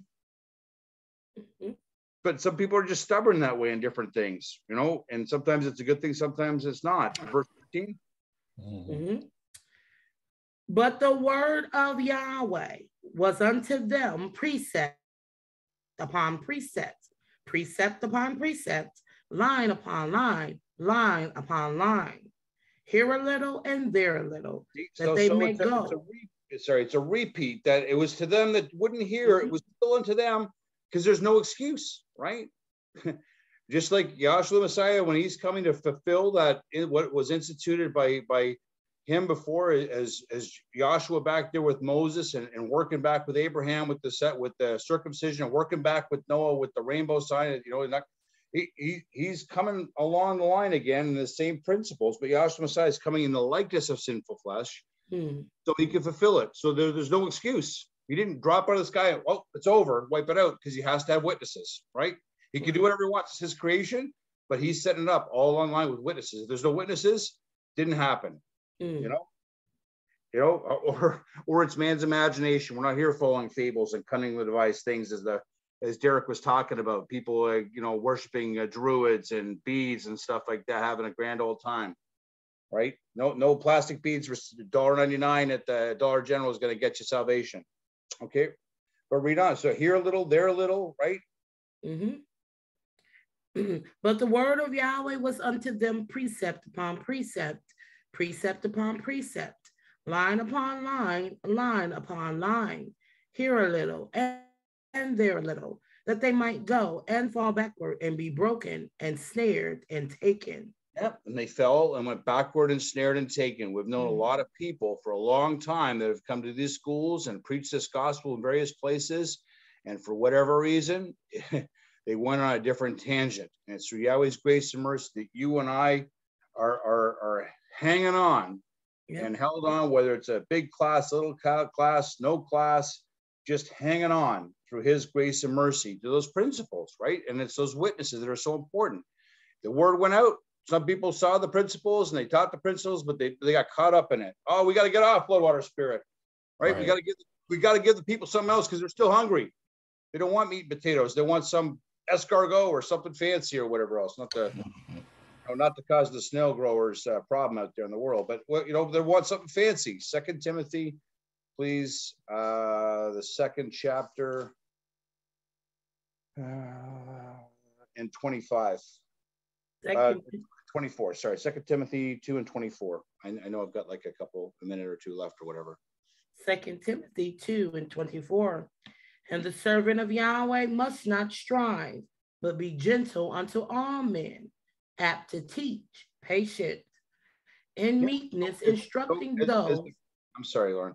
So some of the folks talked on this call, when I was listening there, about, hey, you can be open for correction, right? And that's it. Not striving to outdo each other, earnestly contend, but not earnestly contending and sticking a knife in someone's back or knocking them down the stairs so you can get ahead of them. Because you work in the field, whether you go in the morning at 9 or you go at the last 11th hour of the day, you're getting 1 penny if you're blessed. Right. And that's it. And be grateful you get a penny. And if you went in all day, you worked all day harder than other people, just deal with it and be grateful you got a penny. Look at that penny in your hand and be grateful. Because some people were not called to go into those fields at all and work. We heard it many times in these classes. We came into these classes dead on arrival, right? What a blessing it is that we came into these classes at all, because there's people that were dead and did not arrive, right? They're dead and dead. They went right to the morgue. Didn't have that opportunity for that resurrection, which is in Yahshua Messiah. Verse 25. Sorry about that. Verse 25. In meekness, instructing those that oppose themselves. Pause for a second. As much as sometimes, maybe my voice is strong or I'm passionate or I'm waving my arms in the air that you can't see. But as much as that's all the case, this is a learning opportunity. Thank you. I said, a learning opportunity for us to explain these things, and as we explain these things, it also benefits ourselves, right? Because we have to work with the material and to frame it up and set the witnesses just so, and have the fundamental scriptures just so, right? Not to have a carbon copy like a Big Mac in Saginaw is a Big Mac and Ypsilanti is a Big Mac in Grand Bend, Indiana. No, because everyone has their own style, but all fits within the pattern and the plan of Yahweh. Okay, that meekness, instructing those that are opposed, right? You know, because we can all argue about different things. You know, my team's better than yours, or my mom is better than yours, right? But no one's going to win that way. But you got to look at the witnesses and see how it's all laid out. Read on. Mm-hmm. In meekness, instructing those that oppose themselves, if Yahweh peradventure will give them repentance to the acknowledging of the truth. That's right. You got to be meek, explain it, teach it as you've received it, go to the witnesses. You can't reveal the gospel anymore. So I just preach. Peter didn't go there to hammer on those folks at Cornelius' house about, well, he went there. He didn't want to be there. Yahweh's not a respecter of persons. All he did was it's not all he did, but in the sense that he basically gave a testimony about Yahshua the Messiah, the death, burial, resurrection, right? And while he's doing that, the Holy Spirit's poured out to those like Cornelius, to Stephen, Acts 7th chapter. What's he doing? He went right back when they're calling him on the carpet for saying he blasphemed when he didn't. He went back into Abraham and Moses, and he's telling them the setting up the whole stage. Right. Perhaps Yahweh will give them repentance, that you and I can't do it. You know, we're not going to the Pope or someone high and mighty in this organization to seek repentance. Maybe, you know, the international so-and-so or whatever else will look favor on us. No, 26. 26th verse. And that they may recover themselves out of the snare of the devil, who are taken captive by him at his will. Yep. And now remember that if you look at just the 26th verse, it looks like you did it yourself. No, it's if Yahweh, right, in the 25th verse, because there's broken chapter verse later on, that Yahweh perhaps may give them that opportunity for repentance. It's his grace and mercy. We have to present this, right? And really, it's so important. This gospel was preached and textbooks sent out at peace missions, and you get public classes. The Zoom is broadcast probably on YouTube and other places. This gospel is not hid. I don't want to have any part of any gospel or any doctrine that is hid. That you can only get it if you got to pay a certain membership or something else, or you got to go with this. That's wrong. It's got to be public and preached loud and proud, whether it's the same gospel around someone's coffee table as you're walking down the street or at the bus stop or in a class somewhere or arena somewhere. It's the same gospel, unerring. I don't want to be a member of anything other than a member in the body of Yahshua the Messiah, and that's not happening through my will. It's the will of the Father, if that's his will, and all I can do is be humble, grateful. Hey, keep doing these classes. It is crucial. People like me that have a very small class, well, I don't have a class, but belong to a very small class or have no class, we need you. We need each other. Anyway, peace and love in Yahshua. Thank you. Hallelujah. Hallelujah. Thank you, Dr. Bamanju. And that brings a conclusion to today's lecture. We hold classes here on Zoom on Tuesdays and Thursdays from 6:30 p.m. to 8:30 p.m. Eastern Standard Time. And on Sundays from 11:30 a.m. to 1:30 p.m. Eastern Standard Time. We thank all our brethren for joining us, and we hope that you will come and join us again. And I can't find the, here it is. We will now close with the doxology which is taken from the last two verses of the book of Jude. Now unto him that is able to keep you from falling and to present you faultless before the presence of his glory with exceeding joy, to the only wise Elohim, our Savior, through Yahshua the Messiah, our sovereign, belong all glory, majesty, dominion, and power for all times, now and ever. Let us all say, hallelujah. Hallelujah. Hallelujah. Praises to Yahshua.